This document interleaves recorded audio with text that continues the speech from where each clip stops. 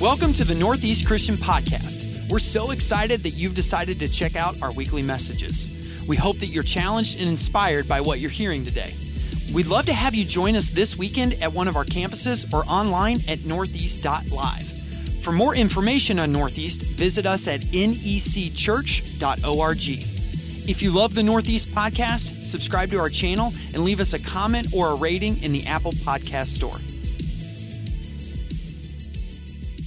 Now, we're in part 3 today of a sermon series that we've been rolling through called Intentional Parenting. Intentional Parenting. And the heart of the series is pretty simple. It is never too early and it is never too late to be intensely intentional as a parent. It was awesome. I was walking out of Little League the other day, and I ran into a grandmother taking her daughter from softball to the car, and she was like, "Tyler, I so appreciate this sermon series. It's helping me out during round 2. I love that mindset. Because every single one of us got a kid in our lives, whether it's your kid in the home, whether it's your adult kid, whether it's your grandkid, your nephew, your niece, all right, you're the godparent, whatever it may be, we all have an opportunity to impress Jesus and the will of God on the next generation and raise them up. So look, you never graduate from parenting, and I'm hoping that you're grabbing something from this series. Quick recap on it. In week 1, we focused on one word in particular, and that word was intentionality. And that whole sermon was really just a visionary plea for parents to take responsibility and ownership over the leadership of their kids. Last week, we focused on the word vision.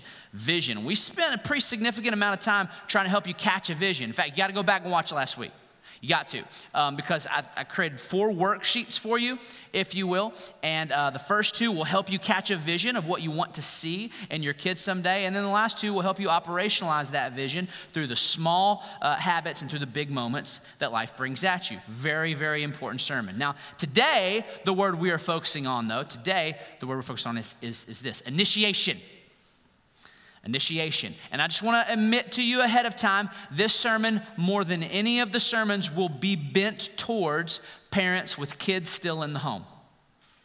Because I believe that that's basically what the first 20-ish or so years of a kid's life is for you parents. It's you initiating them into the realities of life and the realities of faith. We cannot expect our kids to catch a healthy vision of life on their own.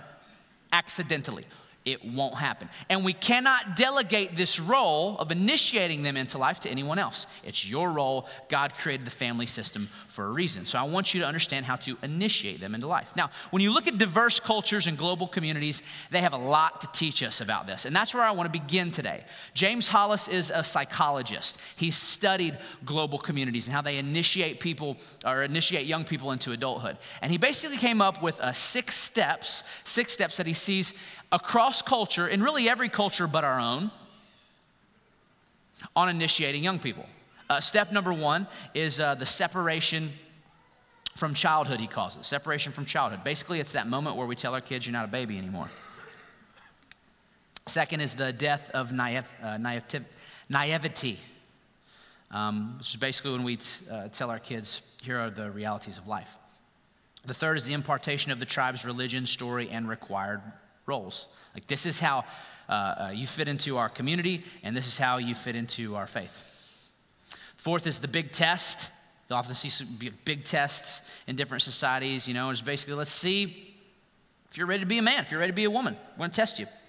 Fifth is a blessing ceremony, where you basically welcome your son, now man, your daughter, now woman, into adulthood. And then the 6th step is the reintegration into society to serve. Now it's time to play your part. Now, I have found some of the initiation examples around the world today absolutely stunning. Did a little research this week, and I want to spend the next few minutes actually just showing you some of the way global cultures initiate kids. Some of them will be familiar to you, some of them won't, but I think it's valuable to see how intentional other cultures are. So first, you'll probably recognize this one. This is the Jewish coming of age tradition called the bar mitzvah, or the bat mitzvah for young ladies. At 13, Jewish boys basically celebrate their commitment to the faith, and they recognize that they are responsible for following Jewish law. It's a religious ceremony primarily, not a party. It's a religious ceremony. The party comes after, usually to celebrate all the hard work the young man has put in to preparing for the day. I remember when I traveled to the Holy Land, we went to the Temple Mount where the temple was located. It's now a Muslim holy site, but outside the Western Wall. Has anybody been there? There's this section sort of like cordoned off to the side where bar mitzvahs are happening, just constantly. Just constantly, because fathers want their sons to be close to the center point of the temple during this formative point of their life. Here's the next one. You're probably familiar with bar mitzvahs, not so much with this one. This is the Vanuatu coming of age tradition called land diving, which is basically bungee jumping, just way less safe.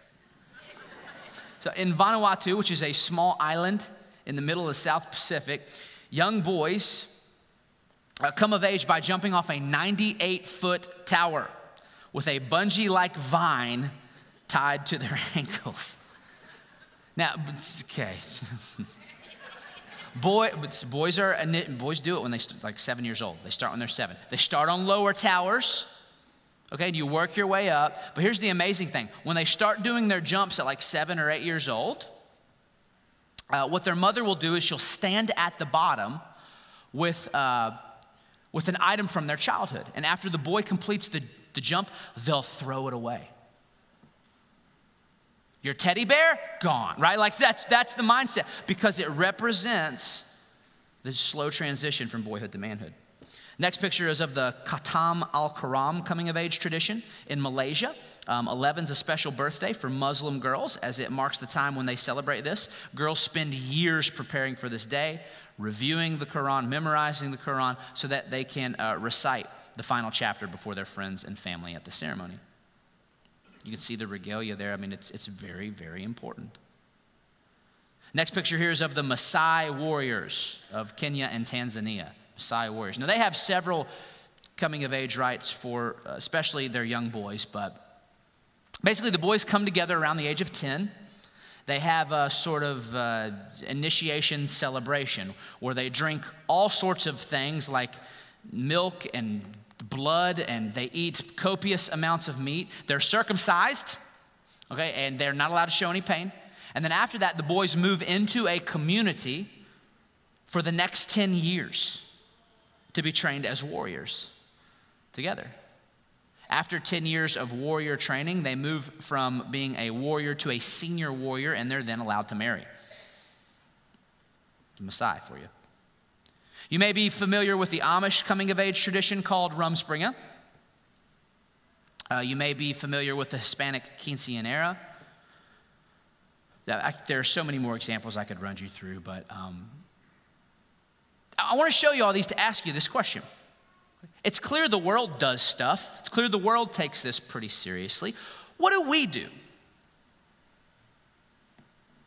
In the United States of America, who is creating an initiation pathway and liminal spaces and ritualized celebrations in order to lead their youth into adulthood? Who's making it that important? Who's forming their kids in Christ? Who's introducing them to the realities of life? Who's testing their strength and their will, then celebrating their maturity, then sending them out to serve the community in a memorable way? Like, what are we even doing in the United States of America? Oh, wait, I remember.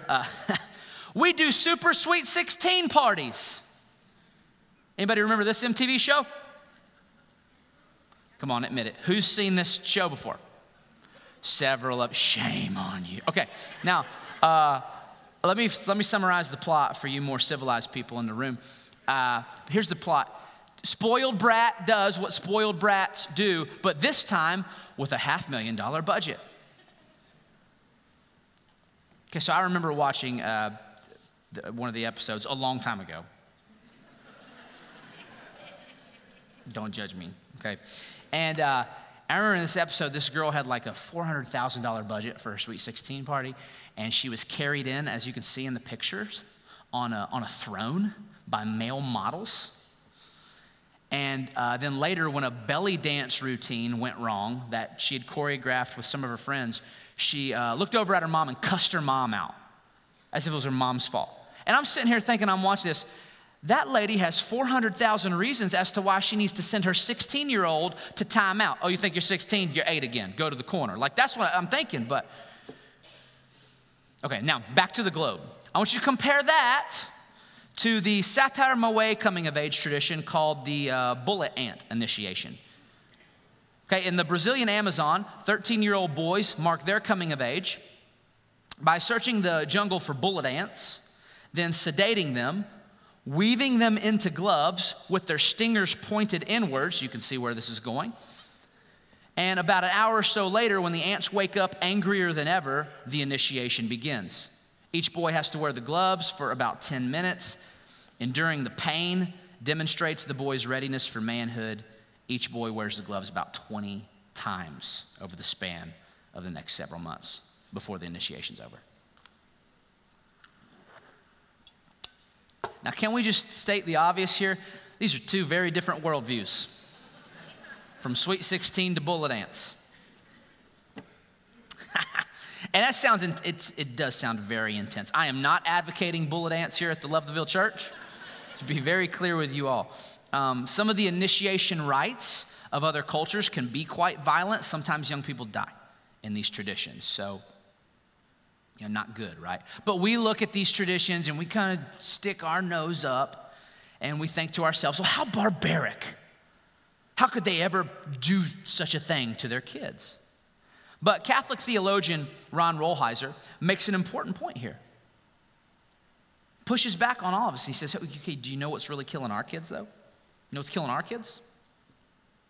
Self-initiation. When the elder generation abdicates its responsibilities to initiate their kids into life, kids got to figure it out on their own. And that's fear-inducing, that's anxiety-triggering, that's an equation for confusion, chaos, and immature adults. Basically, when the elder generation doesn't initiate the younger's left to initiate themselves, to self-initiate. And what happens is people just end up carrying adolescence into adulthood. You just don't ever grow up. Now, in my observation, we live in a culture right now that's not initiating kids. The alarm bells are going off, aren't they? Statistically, young people are more mentally unhealthy, anxious, and depressed than ever. They are lonelier, more antisocial, and despairing than previous generations. They are extending adolescence further, sometimes all the way into their 30s.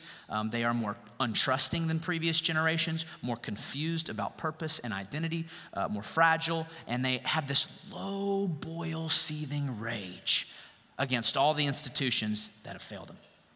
Rightfully so. Now, hear me, young people, like for what it's worth. I'm not hating. This is just the statistics. Every generation has its issues. My generation had incredible issues. My parents, my grandparents' generation, they had big issues. Your generation has amazing strengths. But the statistics here are compelling and they're concerning. And I believe the keystone solution is rediscovering the importance of initiating our kids into reality and faith. Specifically, and this is where the rest of the sermon is going, y'all, initiating our kids, 1, into the undeniable truths of life, and 2, the inevitable firsts of life on God's terms. Now, first, let's start with the undeniable truths of life. Richard Rohr has done a lot of formation, done a lot of research on the formation of youth. He's basically studied how communities across the globe, cross religion, initiate kids. And he says that most societies, until ours, focus on these 5 major truths of life. First, they teach their kids, 1, that life is hard. Life is hard. Not only will you face bad things like pain and betrayal and sickness and disappointment and failure and the likes, but also the good things of life, they're hard too. Like, it's hard to build wealth. It's hard to acquire expertise and mastery in a craft or in a field of study. It's hard to build a career. It's hard to raise kids in a family. It's hard to get to your 50th wedding anniversary, right? These are the good things of life, right? But they're hard. They're hard. Second, you are not that important. You're not that important. There are 8 billion people on this planet. Within 15 years of your death, you will be forgotten by most of them. So how do we get our kids to live as if the world doesn't revolve around them? How do we coach them to be content with changing the world? By loving their neighbor. How do we convince them in a social media age that the size of their platform and the opinions of others isn't the sum of who they are? Third, your life is not about you. Your life is not about you. Now, most societies before ours raise young people to serve some bigger purpose than individual fulfillment. Like, we're raising you to serve the community in this way, right? In some societies, you don't pick your job, you don't pick your spouse, you don't pick your religion. Like, we're this tribe, these are our values, this is your identity and community, and your purpose is to serve our God and our community in this way. Fascinating. Fourth, you're not in control. Not in control. Now, for what it's worth, this one we can forget really, really easy in the developed world.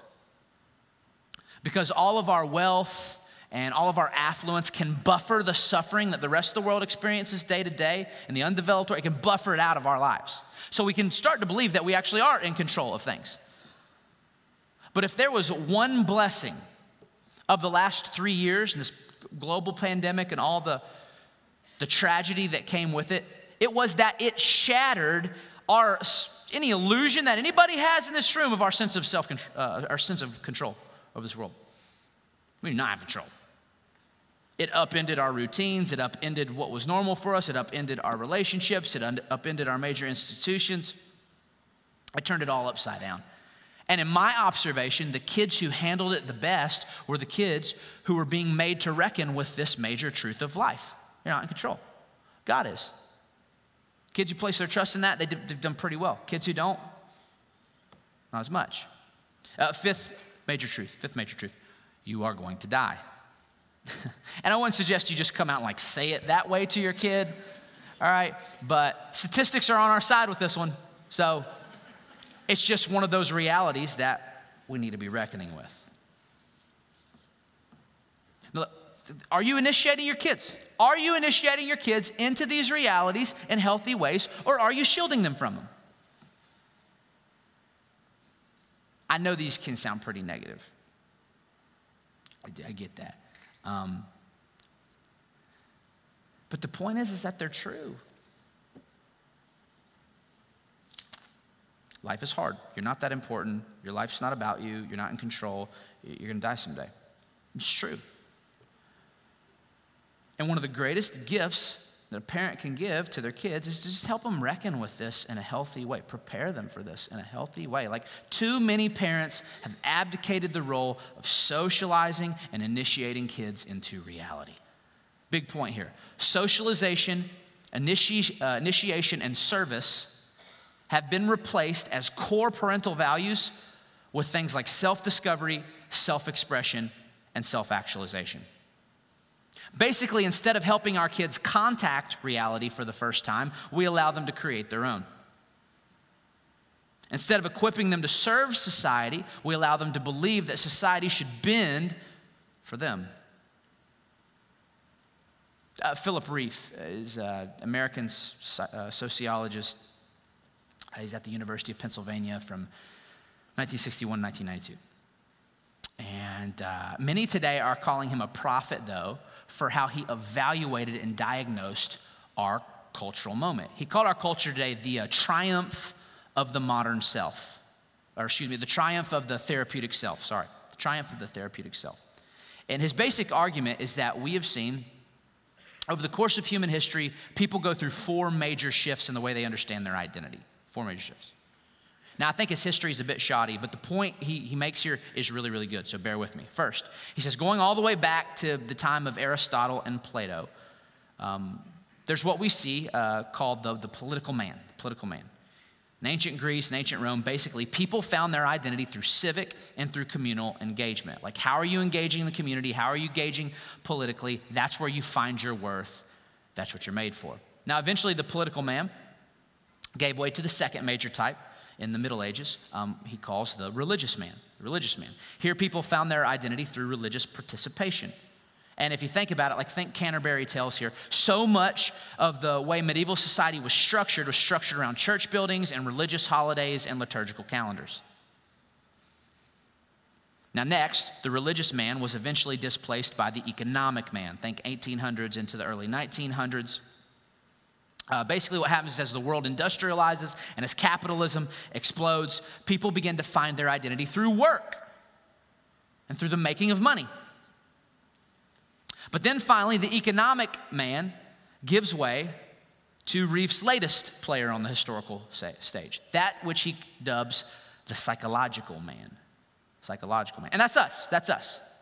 See, what makes our generation so different than everyone before us is that identity is no longer found through outward activities like civic service, religious participation, or economic success. Neither is it found through external institutions like government, like faith, like church, like school, like family. Instead, today, people find their identity through the inward quest for psychological happiness. That's the psychological man. Meaning is found through expressing your inner feelings and desires. You must be authentic. Like that's the buzzword today. You'd think authentic was a fruit of the Spirit or something, right? Each person must realize their authentic humanity in their own authentic way and find their authentic path. Don't conform to any model imposed upon you by any authority or any institution outside of your authentic self. You must be authentic. Now, for what it's worth, I think that there are some positive things that our society has learned from the triumph of the therapeutic self. But one of the big negatives is that all the institutions that we have traditionally depended on to initiate our kids, to raise and form them, like schools, like the family, like church, they've all been weakened drastically by this mindset. For example, one of the traditional roles of institutions of higher education is to expose students to ideas that challenge their deepest beliefs. Why? So they can think critically, learn critical thinking skills, and also come into a strengthened relationship with the truth. That's what school does.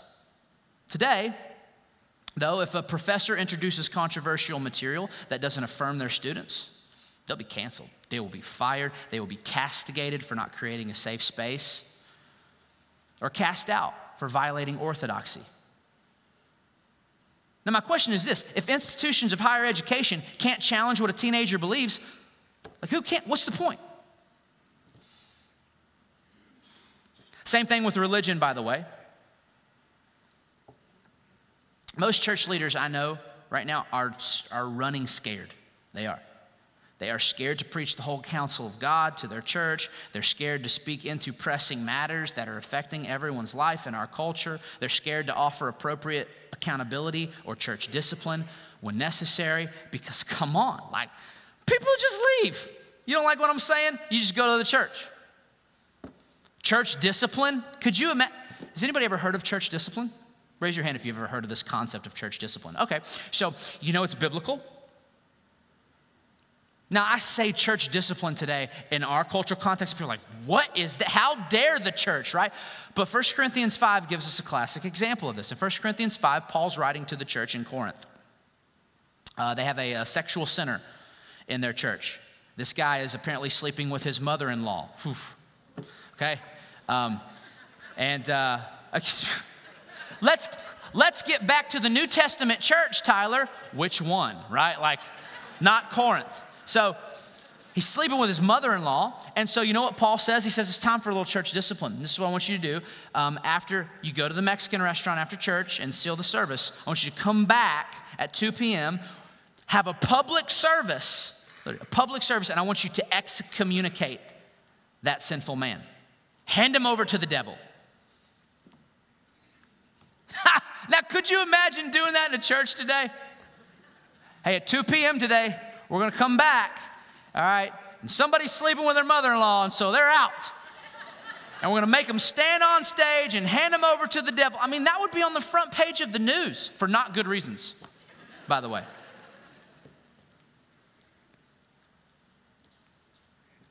Actually, I had somebody in our church recently meet with me, and they're like, "You need to do this." They point to a specific example of something that was happening in our church. They quoted verses about speaking the truth and church discipline.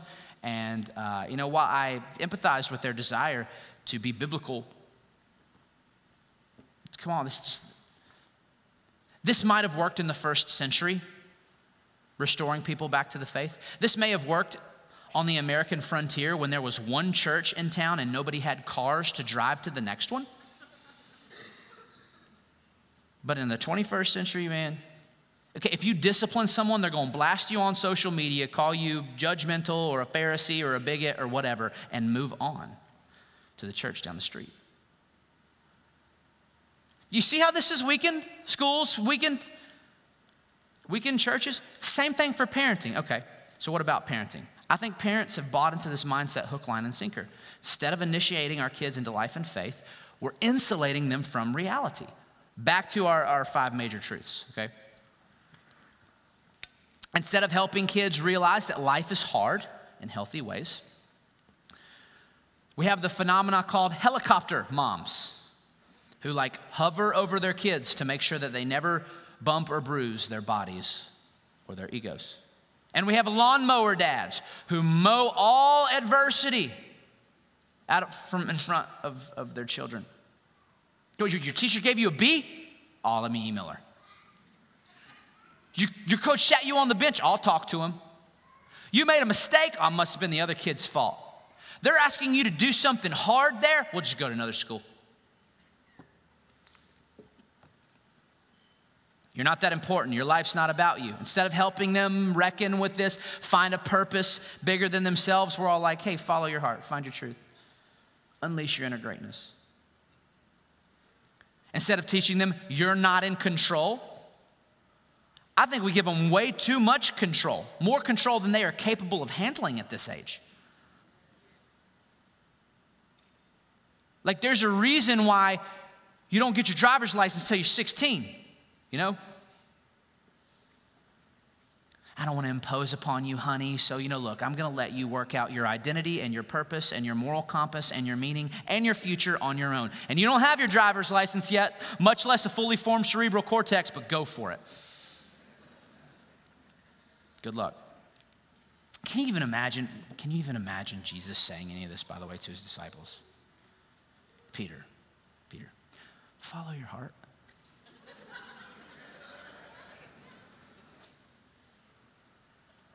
No, he's like, follow me. Follow me. Purify your heart. John, do what makes you happy. No, he's like, John, deny yourself, take up your cross and follow me. It's a narrow road. Philip, find your truth. Make your own way. No, Jesus like, I'm the way. I'm the truth. I'm the life. The only one. The only one at that. If you study Jesus' life, by the way, what you see is that his model of leadership is incredibly informative for parents. Just look at how he mentors his disciples. Profound. Well, first, he models the model for him, right? His main and primary invitation to the disciples was what? Follow me. Follow me. And for 3.5 years, that's what they do. They just kind of follow him around. They watch, they observe, they do things alongside of him, and they pick up how to contact the realities of life by doing it alongside of Jesus. He models it. Follow me.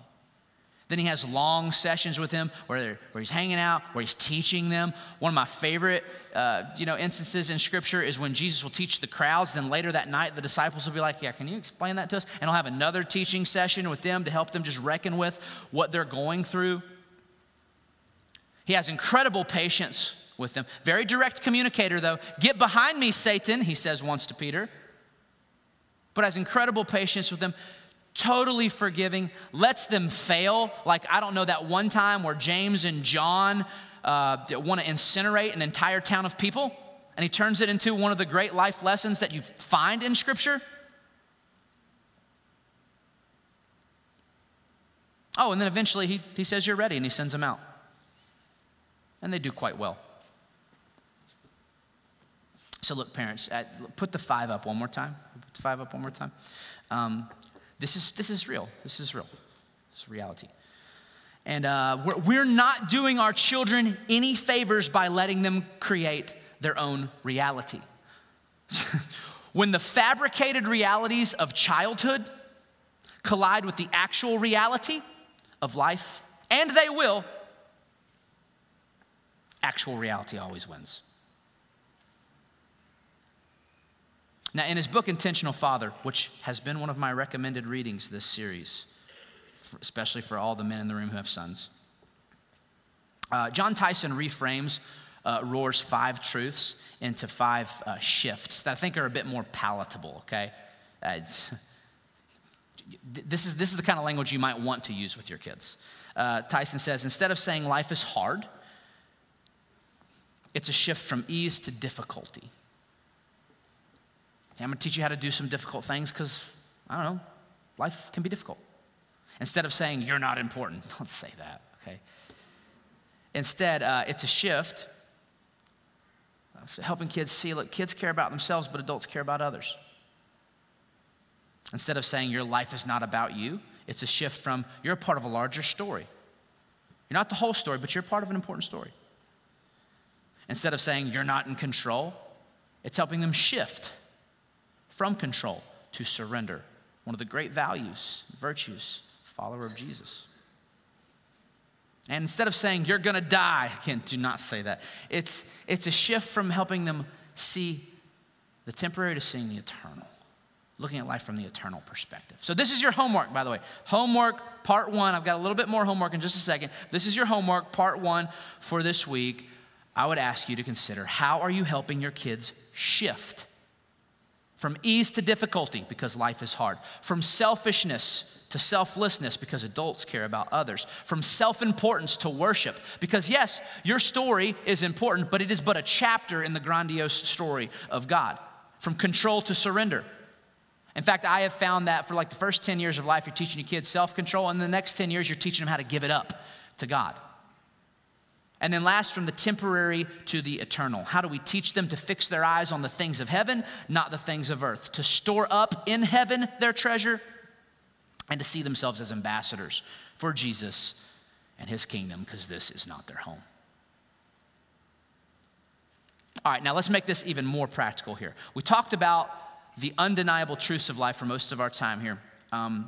What about the inevitable firsts of life? The inevitable firsts of life. I'm gonna make pretty short work of this, but one of the best ways I think we can initiate our kids into the undeniable truths of life and into adulthood is to actually be prepared to walk with them through some of the big formative firsts that they go through when they're in your home. There's lots of them, and they're critical. A lot of times you never know when it's coming. So how are you gonna handle their firsts? This is homework part 2. I've compiled a list of just some firsts. These are mostly firsts that I've either dealt with in my own parental, prayers and thinking, or have dealt with pastoring people through our church. There are more firsts in this, but hey, maybe this will help get you started. You can throw that slide up there. How are you gonna help them when they start school?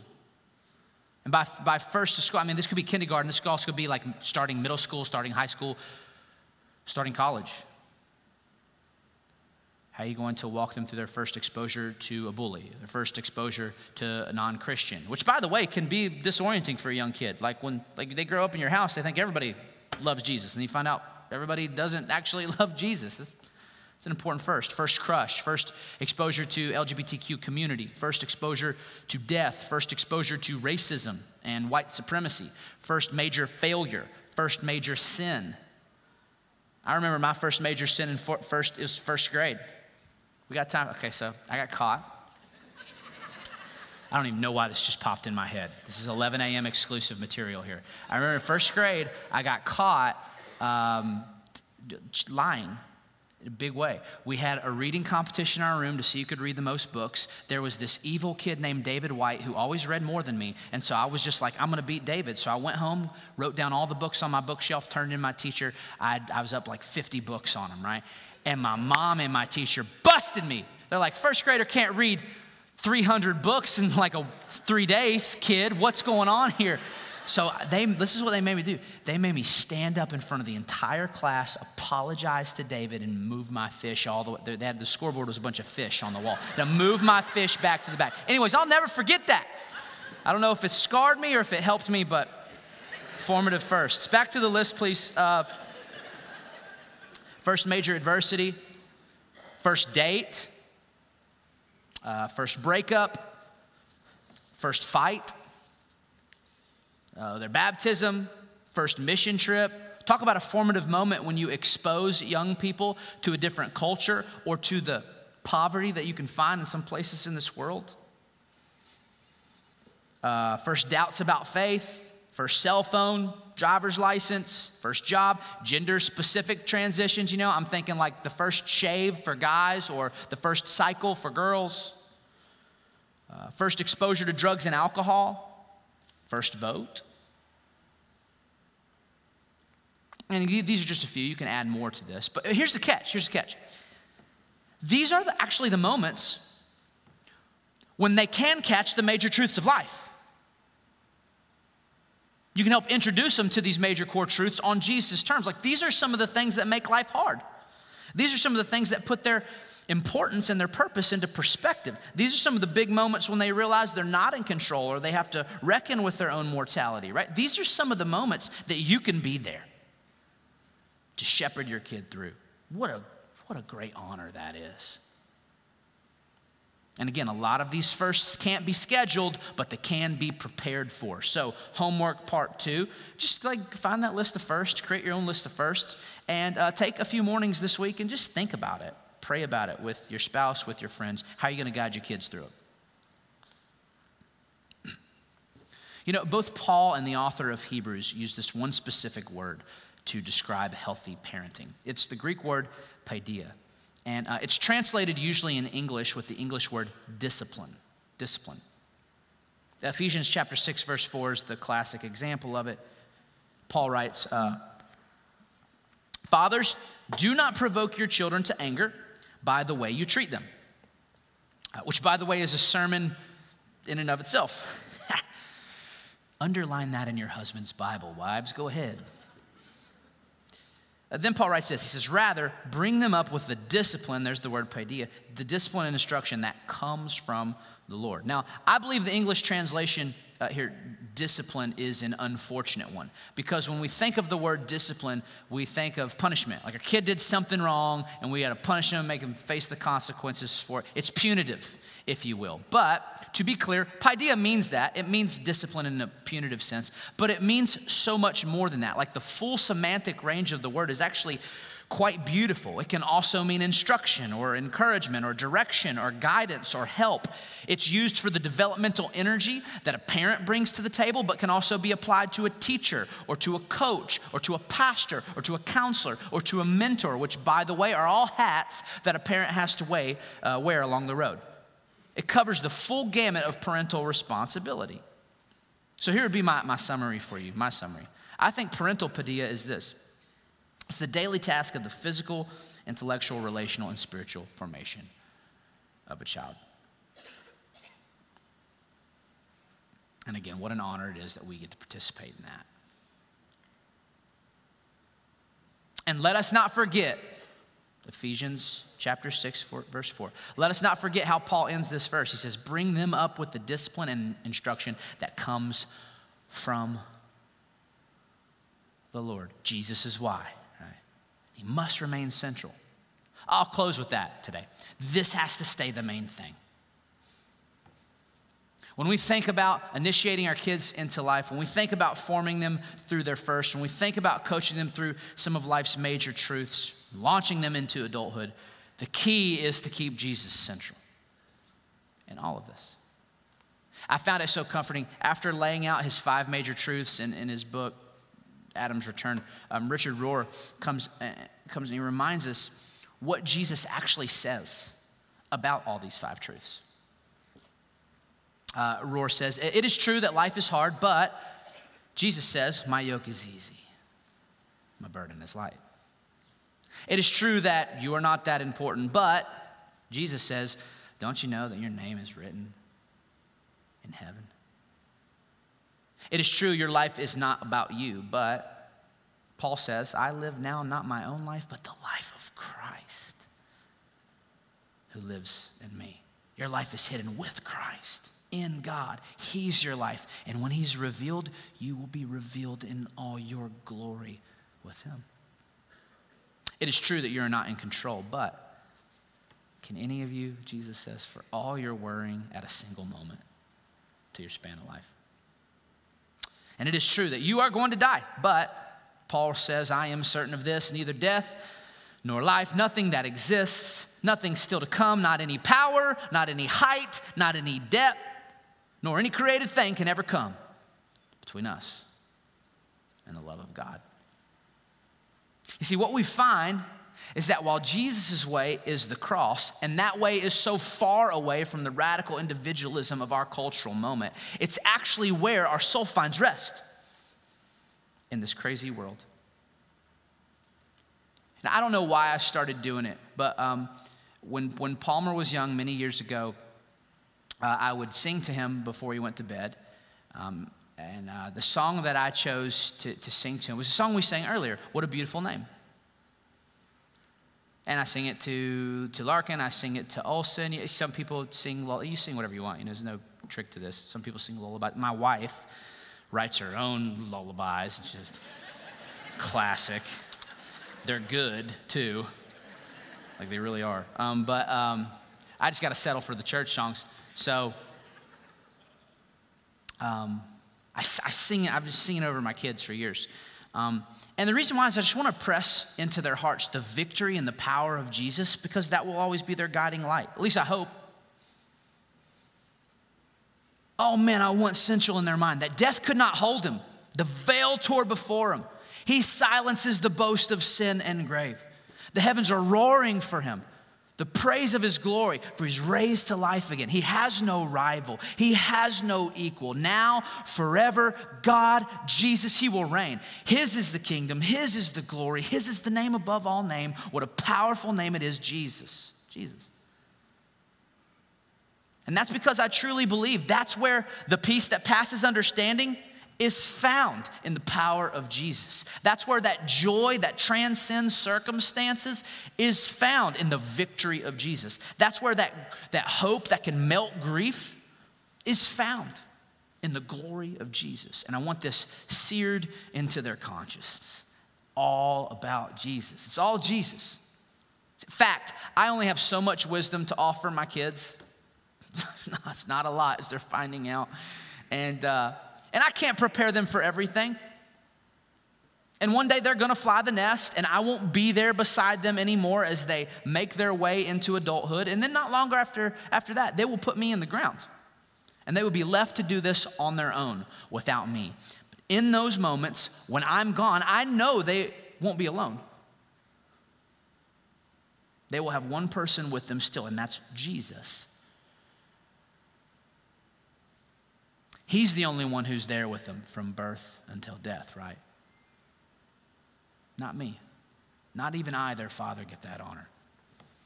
So if their heart song is the powerful name of Jesus, I believe they can't go wrong. So point them to Jesus. And how about this for a closing invitation today?